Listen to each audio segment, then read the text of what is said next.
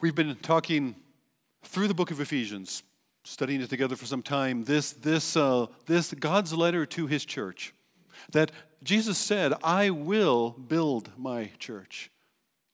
The first 3 chapters of that letter were all about what God has done for us in Christ, our identity with him, our new standing in God's Son. We were far off. He's brought us near. He has made us his own. We have peace with God. We have right relationship with him. We are secure. We are indwelt and sealed by God's Holy Spirit. Our God by his Spirit lives not only with us, but within us. And then we are called not only to this anticipation of a future certainty, but we have laid out before us in this letter the invitation to step into this new life, to live in already this calling with which God has called us. And so the first 3 chapters describe this calling, this new standing that God has given us. The last 3 chapters, 4, 5, and 6, then call us to step into it, to live into it. And in some very overarching or fairly wide-ranging ways of walking worthy of the calling, of putting off the old and putting on this new identity. And in these last 3 sections, we're going to get quite specific. We got specific last week in terms of husbands and wives. This week, children and parents. And next week, we'll take our faith to work in terms of servants and masters. And in all of this, we are living out the fullness of Christ. As by God's indwelling Spirit, that He is filling us. The Spirit would fill us with the fullness of Christ, the likeness of Christ, growing us toward maturity. That we are knowing and following Jesus by helping others to know and follow Jesus. And how that relates not only just in life in general, but it gets very specific and very practical in following Jesus as families. That we follow Jesus by following in families, children. That we know and follow Jesus by helping others in our family, children. Know and follow Jesus as parents. So that which we have declared, this is our purpose as a church family, to know and follow Jesus by helping others to know and follow Jesus. That works right down, and that's the core of not only our church family life together, but your family life together, to know and follow Jesus by helping others to know and follow Jesus. And to know and follow Jesus by knowing and following in your own family. So as we get into these 4 verses of Ephesians chapter 6, verses 1 to 4, I want to read them and then we'll talk with them. We'll talk first to the children and then to the parents. We'll talk to younger children at home. We'll talk to adult children of hopefully adult parents. And then we'll turn around to the parent side, parenting children at home, parenting also adult children. So first let's hear from God's word. Ephesians chapter 6. Children, obey your parents in the Lord, for this is right. Honor your father and mother. This is the first commandment with a promise, that it may go well with you and that you may live long in the land. Fathers, do not provoke your children to anger, but bring them up in the discipline and instruction, or the nurture and admonition of the Lord. So first of all, for the children. And this is going to relate not merely to young ones. This is not going to merely relate to dependent children at home of age 1 to 18. This is going to relate to all of us as children of parents in one way or another. Honor God by honoring your parents. First 3 verses. Children, obey your parents in the Lord, for this is right. That first word for children, and there's a word for obey. This first word for children, it speaks particularly to dependent children. It's normally used for younger children in the home, not necessarily technically specific of an age, but it carries the idea of dependency, that this is a child that is still, to some extent, dependent upon their parents. They are not on their own. It's used affectionately in spiritual terms as well, that Paul refers to his child in the faith, for instance, referring to an adult, Timothy. But it's also used by God of his children in Ephesians. So there's some parallel here. I think Paul means for us to draw that parallel. He refers to we who believe in Jesus as beloved children of God in Ephesians 5:1. He refers to us as children of light, so that we should walk as children of light in Ephesians 5:8. That children also, like wives and husbands in the previous section, live out what it is to be children of God by how we live out what it is to be children obedient to and honoring to our parents.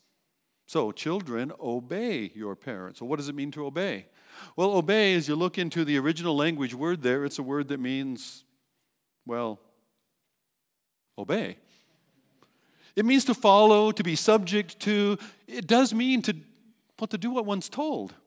That'd go a long way, wouldn't it? But it also, as I kind of tried to unpack this very literally, how might I express that word? It could also be translated to bend your ear toward. Bend your ear toward. That means to tune in, not to tune out. I remember the psalm where the Lord is encouraging his people to look to him, that he might guide them by his gaze, that he would guide them just by the direction of his eyes. That God's people are that tuned in to following him, and would children be that oriented toward their parents, not waiting to be directed in order to respond. Kids, you wonder what to give your dad for Father's Day. How about knowing his will and being ahead of his request? Maybe that's eggs and bacon and toast and bread, or that's Dove chocolate. But knowing ahead and leaning into it will bring delight to a father. To tune in, not to tune out.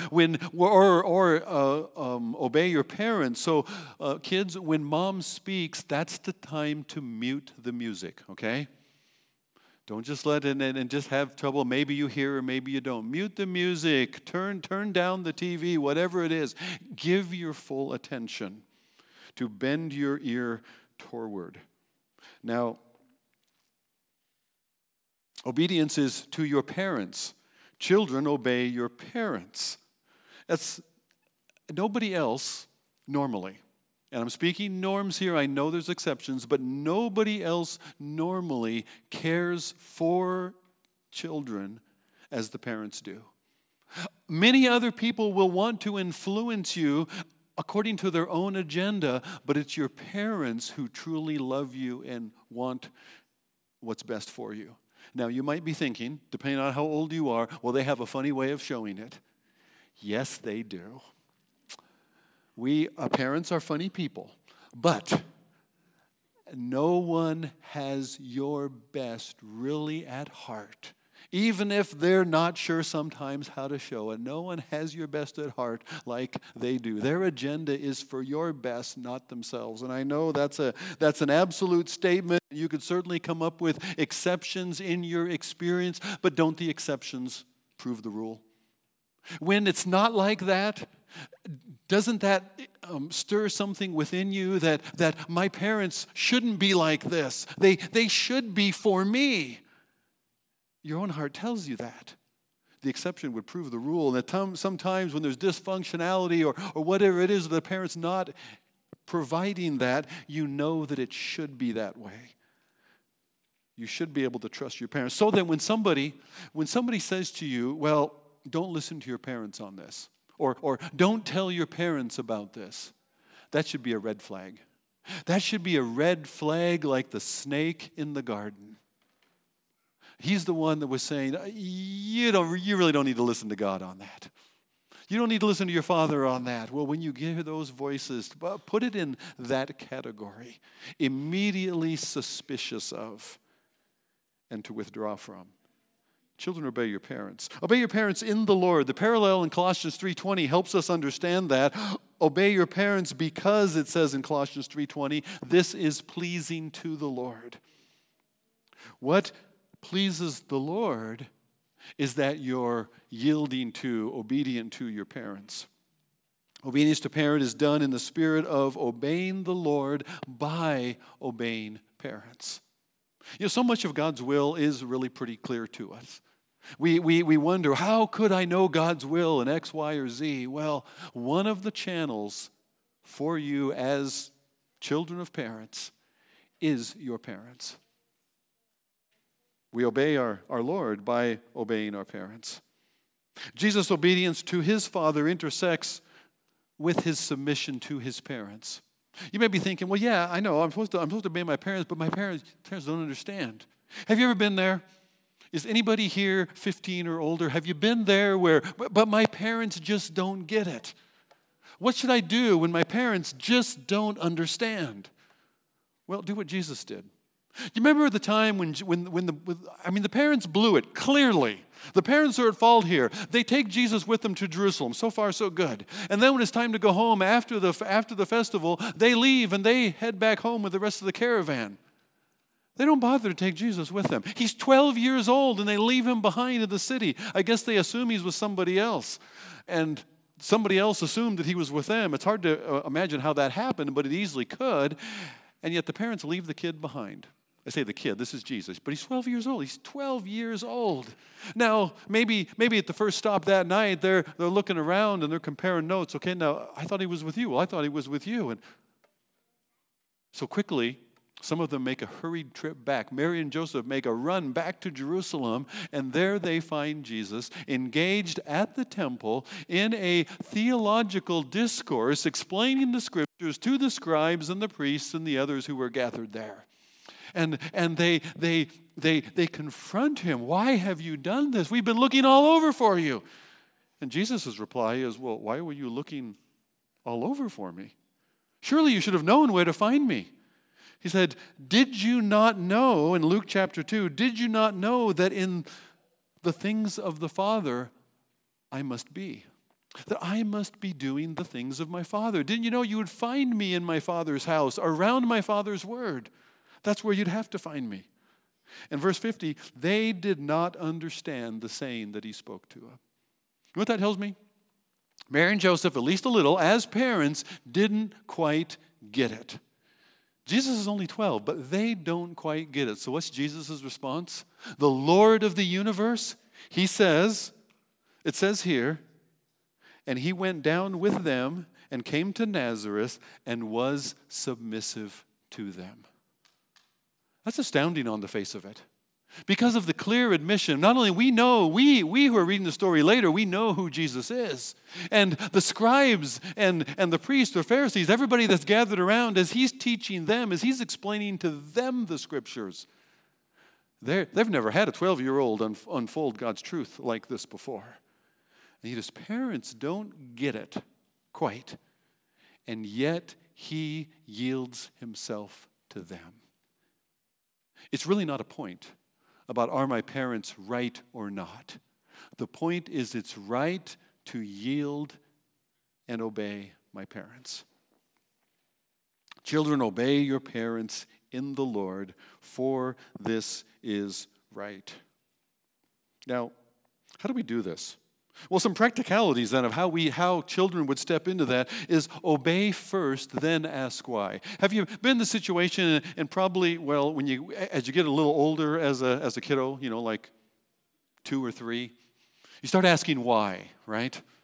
And then when you get a little older and cleverer, around about 12 and up, you start to ask why differently in a little more insidious ways. The why is not so much curious as it is challenging at this point. But one of the ways that children obey their parents in the Lord and honor their mother and father is to obey first, then ask why.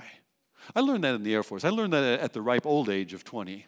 That my grizzled old master sergeant didn't really care to explain to me why when he gave me an order. The order was to be followed. If I wanted to know more about the rationale or reasoning behind it, I could learn that later at a more opportune time. I could ask some questions then. But when he gave the order was not the time to start a debate about whether that was the right thing to do or not. I learned that the hard way. Don't learn that the hard way. Learn that the easy way. Obey first and ask second. Okay? Well, here's an easy one. Just lose the eye roll, okay? Just lose the eye roll. Don't roll your eyes no matter what. Try to do whatever you can to pin those eyes just there, okay? No need for them to go up and back into your head. Just skip the whole eye roll thing. How about do what they'd want without being told? I know as much as you would roll your eyes about it, you know a lot of what your parents would like you to do. You really just don't want to do it. What if you just did it anyway? Not because you really want to. Not because you're sold out on that's the best course of action, but simply because you know that's what your parents would like for you to do. As a dependent child focused on, I'm to obey my parents, then if you're going to do that anyway, why not get some extra bonus points by doing it before you're told instead of afterwards? How about obeying when your parents aren't around? Or doing what it is that you know that they would want you to do even when they're not around or they won't know others, when you're around others instead? How about how you talk about your parents when they're not around? How you talk about your parents with your peers? Does that honor and respect them, or does it do something else? In terms of dependent children obeying their parents, let's talk about dating. This is probably an area that you're going to have some clashes with your parents over. Some of you that are a little older than teens are smiling now because you've had those clashes. Some of you that are a little younger than that are saying, oh, boy, okay. I know the eye roll almost started there, but you held it. I appreciate that. Listen to their wisdom and warnings when it comes to dating. Talk with them about that. Go ahead. You can talk with them about that. I know it's hard to believe, but once upon a time, long, long ago, in a galaxy far, far away, your parents also were teenagers. Okay? It was when there were covered wagons and oil lamps still, but your parents were teenagers once. They know something about them, and the time to learn from their warnings and wisdom is before you fall in love. By the time you've got the big eyes for the guy, you drag him home like a lost puppy and say, Mama, can we keep him? It's too late. You're not listening to them any longer. So listen ahead of time and learn from the wisdom, the warnings, the pain that they would love to save you some from if they can. Children, obey your parents in the Lord, for this is simply right. It was recognized in Paul's day by society at large. Of course, parents were the ones who had authority in their family, and a child that was insubordinate to their own parents was considered worthless, was considered a rebel, was not admired in the same ways that free-spiritedness might be admired in our culture today, or at least among your peers. That it was recognized that it was right to obey your parents. But we don't do it merely because that's what society says is right. Paul's connection of what is right is going to be made in another place. But first of all, just grab hold of this. There are things that are right. In the midst of a world that doesn't much know what's right and wrong anymore, there is right and there is wrong. And the basic wisdom of life is simply this: do what's right. I know when we left for Africa, which was going into a different world with much that we didn't understand, some basic advice I was given upon our first arrival was do what's right and trust God. Trust God for the outcome. I don't know how this is going to play out, but I'm going to do what I know to be right according to what God has set before me. So do what's right and trust God. That's the basic wisdom of life, and what's right is defined by God's word. You notice that in the flow of this passage. Children, obey your parents in the Lord, for this is right. And then he turns to Scripture. Honor your father and mother. And in case you didn't know that that was Scripture, he says this is the first commandment with a promise. And he goes into that promise. So Paul defines what's right based on God's Word. And so we want to hear of God's Word. We want to learn from God's Word because that's telling us what's right. And hopefully in then this parent-childing thing that's going on at home in the family, God's Word is central in that, both for the parents and for the children. One of the things, parents, that you give your kids the opportunity when you're sharing with them God's Word, when you're shining that light upon their paths rather than just giving them your best commands and instruction, is that you're giving them the privilege of following you by faith rather than just following you because you're the parent. You give them the privilege then of obeying their parents as unto the Lord, because you're showing them what's right according to what God has said. Honor your father and mother. Now, the command, honor your father and mother, going all the way back to Sinai, was not merely given. Can you imagine? There we are at the mountain, and it's fire and smoke, and it's a scary scene. And so the families all push their 5- and 6-year-olds up front so that they can hear this command, because this is the children's command. This is for them. No, actually, it wasn't.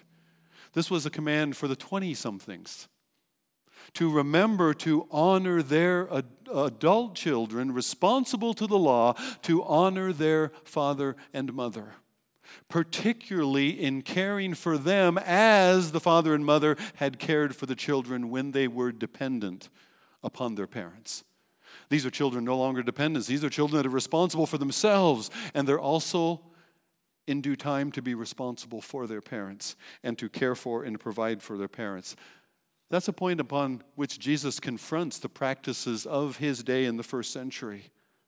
There had arisen this thing that there was the understanding that adult children were supposed to be providing for their parents. There was no Social Security. There were no pension schemes. There was no IRAs, 401s, or 403s, or any of those things. Those were not around. Your family was your retirement plan.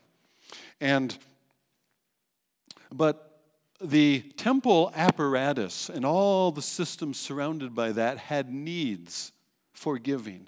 And so one of the provisions they came up with, one of the policies that they wrote was, well, you're supposed to provide for your parents. You're supposed to honor your parents in a material way, caring for them, but if you instead honor God, if you instead devote your resources that you're going to give them to the temple, even if you don't give them now, but you pledge them to be given later at some point, those funds which you pledge to give one day to the temple are exempt from any obligation to be used in caring for your parents. And so, Jesus confronts them. He says, but you say, if God says, honor your father and mother, but you say, if anyone tells his father and mother, what you would have gained from me has been given to God, he need not honor his father.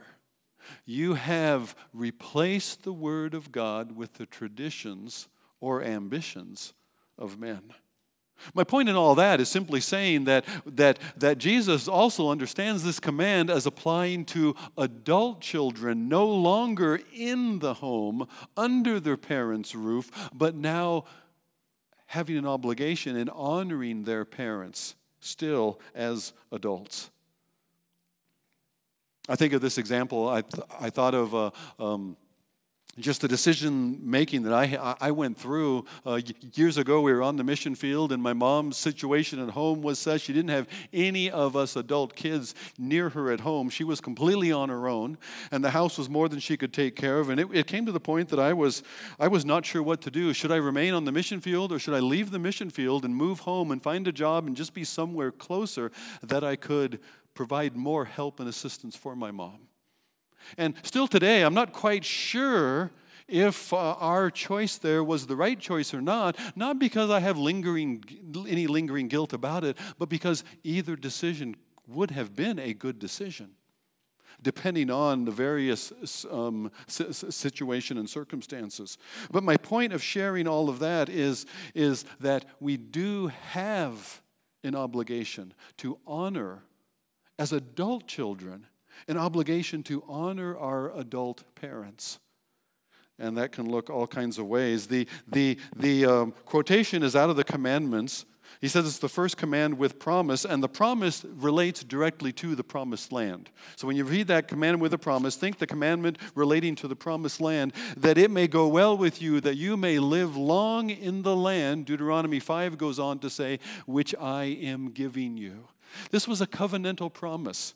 Now you could be thinking, well, yeah, you're going to live long in the land if you honor your mother and father, because an adult son that did not honor his mother and father, but rather was disobedient and was rebellious and was a glutton and was a partier and these various things, was a worthless son, he might be actually punished even by death in the community of Israel. So yeah, you don't follow this commandment, the promise might be that you might not live long at all. But I don't think that's the key here. I don't think we're following this under penalty of death. Rather, that expression around the covenant, that it might go well for you in the land that I'm giving you, that you may live long in the land that I'm giving you. Because what happens to Israel? Their time in the land comes to an end.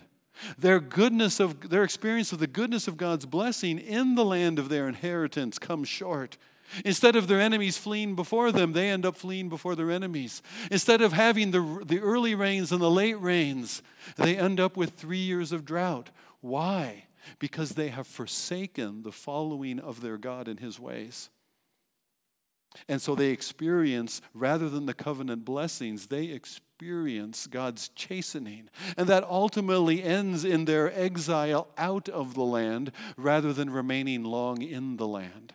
That's the connection here. So there's a covenantal promise here that we would do well to grab hold of, to the effect that God's people experience God's blessing in our inheritance of life in Christ and His life in us.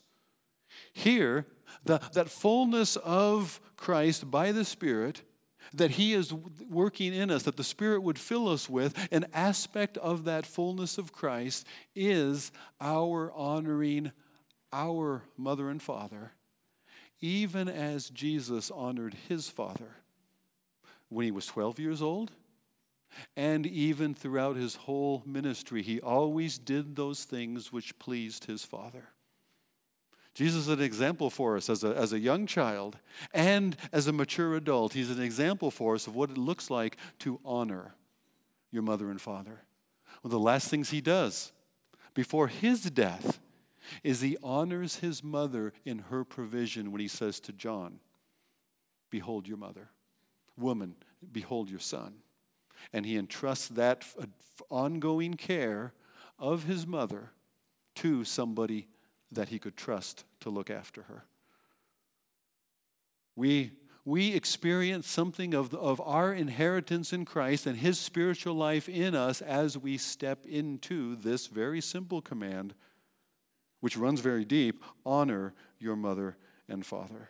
As 1 John says, even as we love God whom we don't see by loving our brother whom we do see.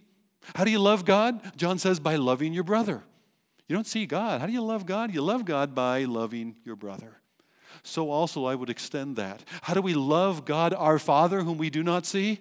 We love God our Father whom we do not see by loving our father and mother, by honoring our father and mother whom we do see. How do adult children do this? What does this look like in our world? Well, it might be practical help. It might be the kinds of things that they really need somebody to do for them, but they are hesitant to ask because they don't want to be a burden upon you. Don't let them be a burden upon you. Get ahead of it, take a notice, and offer it freely. Offer it to them out of love instead of them needing to make a request that you might be obligated for. It might be, it's raining a lot. Then we get a sun break for a couple of days, just enough to give the grass a chance to shoot up, have a quick mowing window before it rains again so more grass can grow. There's probably grass to mow for some of your moms or dad. That would be one next step you could actually do. Spend time with them. I think of the song. I called my boy, just the other day. How did it go? How does it go? Long time now, my son's been away. I called him up just the other day. I said, I'd love to see you, if you don't mind. He said, I'd love to, Dad, if I could find a time. But the new job's a hassle, and the kids got the flu, but it's been sure nice talking to you, Dad. It's been sure nice talking to you. I hung up the phone. It occurred to me, my boy was just like me. He'd grown up just like me. And the cat's in the cradle, the silver spoon. The little boy grew to a man on the moon. When you coming home? Dad, I don't know when. But we'll get together then. Yeah. You know we'll have a good time then. Make then happen. That's what I'm telling you. Take the time to make them then happen now. That is honoring. If they're out of the area, give them a call. If adult children, ask your parents' advice still. One of the things I love, I've got a son who's an electrical engineer, and he calls me for advice on an electrical project. I don't know if he really needs my advice or not. And I'll tell you what, I don't care. I love him asking me for it. I don't know if I'm help or hindrance when I join him on a project at his house, but I love to be asked and invited. Just like they let you help when you were 5, let them help when they're 55. Go ahead. Invite them in to some of the stuff in your life. If you ask them for advice, little secret here, you don't have to take it, okay? You don't have to follow the advice, but just ask for it, would you? Man, that'll be encouraging to them. That'll be a blessing to them. If your own parents are no longer here, honor an older mom or dad within the church family. Find some way that you can still honor your father by honoring a father or mother here in God's family.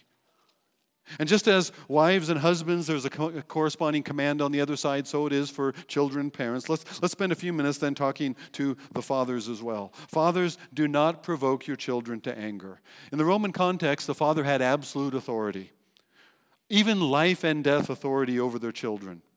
So don't practice parenting merely as the culture does.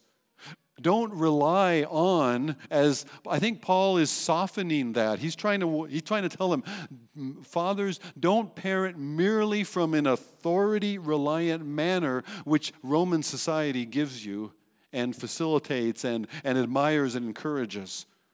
But rather, don't provoke your children to anger. And there's more to that. Colossians chapter 3, verse 20 adds to that the idea of discouragement. Do not provoke your children lest they become discouraged.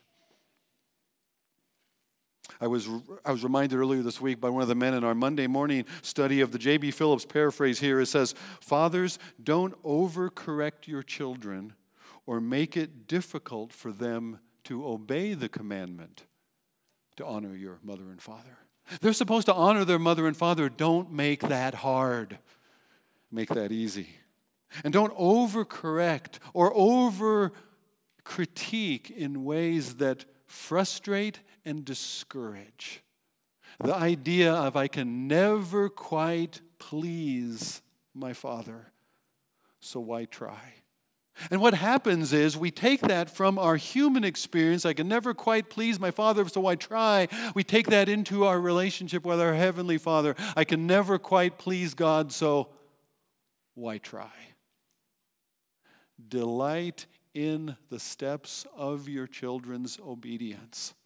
Delight in the decisions and rejoice over those choices that your adult children make. Celebrate and encourage that. Fathers, Points to the father's ultimate responsibility, but with that there can come a heavy-handedness. Normally in between fathers and mothers, there's this balancing act going on. That often between fathers and mothers, and I don't want to stereotype, every family relationship is a little bit different. Every complementary marriage relationship is a little bit different. But often there's this balance between protection of the child and expectations of the child. There's a balance between caring and challenging or stretching, of encouraging and exhorting, calling them to more. From one side, it seems the child can do no wrong. On the other extreme, it can seem like the child can do no right. So balance one another in these aspects, because both encouragement and exhortation, both care and challenge are needed in growing to maturity. And so they need both of those aspects. Don't provoke your children does not mean give in to them, do whatever they want so that they don't throw a tantrum. Fathers easily turn not provoking their children into indulging their children. Giving them what they want, or they're going to pitch a fit, they'll become passive aggressive. I'll lose my kid, they won't be my friend. You're not raising a friend. You're parenting. We have a lot of children raising children. By children raising children, I mean people that have not come to a real human maturity themselves, and they're trying to bring somebody else to maturity. But they don't bring somebody else to maturity because they don't know what maturity is for themselves yet. They haven't been settled in their own identity in Christ, and they're not able to pass then that security of identity on to another. Children raising children are looking for friends, others who will build them up and encourage them. They want to be sure that their children will be their friends so that they become the child's friend instead of the parent. Too many parents today are looking for reinforcement of their identity from their kids instead of reinforcing a godly identity in their kids. And that is not a pattern that you as parents want to follow. Parents, expect to be obeyed without reason. That's fair enough. You should expect that your children will obey you without giving them a reason. And yet always have a good reason for the obedience that you expect. Expect them to obey without reason, but always have a good reason for whatever you're expecting from them. A rule's only worth having if it's really worth enforcing and can be explained. Take time to listen. Take time to understand, not just to tell or solve problems. You know that works in marriage, doesn't it? Sometimes we don't want an answer. We don't want you to solve the problem. We just want to be heard in the relationship and understood. One of the needs of human intimacy is just to be understood by another. That's validating. And that's true with parents and children as well, especially as they're beginning to mature in their own identity, to be heard and understand and still give them the responsibility and the honor of solving the problem for themselves, but an opportunity to be heard and to be understood. Give them reason to love you apart from what you give them. Give them reason to love you apart from the things that you give them or provide for them. What they perceive about your love for them will impact their perceptions of God's love for them. He says, fathers, don't provoke your children, but instead bring them up in the discipline and instruction, or the nurture and admonition. There's two different words here, and they have two slightly different nuances. The first one, nurture or discipline, seems to be more related to child training, education, instruction, discipline. That second word, the instruction of the Lord or the admonition of the Lord, seems to have more of a influencing, a warning, a coaching, a guiding one's thinking. It's timely suggestions rather than issuing commands. And that suggests kind of a different life stage, doesn't it? There's a younger formative time where you are giving commands and instruction and do this and don't do that, and you're disciplining and you're correcting. But there's a time when they get older where now you're shaping more, you're influencing, you're giving principles, you're seeking to guide perspective, you're coaching, you're advising. And as that goes on, and they move from becoming young adults to maturing adults and responsible for themselves, and now we get into this whole thing about parenting of adult children. And many of you are there. Is it easier to parent adult children or 5 and 6-year-olds? I would say the 5 and 6-year-olds, because you're bigger than them. And sooner or later, they have to listen, or there's no dinner, right? Sooner or later, you're going to come around to they're going to do it your way. With your adult children, how's that working for you? Yeah, maybe not nearly as much. And maybe it should be more, maybe it doesn't have to be more, but how do you parent adult children? What can we learn from this aspect of coaching and advising and perception and principles? I want to suggest a couple of things. First of all, you are, with parenting of adult children, you're still parents, and you still should be honored. We talked about that. There's still honor and respect that should be there, but now your role is coaching. Now your role is one of the timely suggestion. It's advice when asked. I love when they ask for advice because we're pretty careful about giving advice that is not asked for. There might be a gentle suggestion, but we're pretty careful about telling them what they should be doing when they're not asking for us to do that for them. Also, we've learned, sometimes the hard way, don't discuss advice given with one adult child with other adult children in the family. You remember when they were all teens at home and they had this teen network? They're comparing notes and they're learning the ways and the tricks of the parent and how they can get around them. They still do that when they're older. They still talk about the parents without the parents in the room. It still goes on. That network continues and easily turns into family gossip and misunderstandings when advice to one child is shared with another.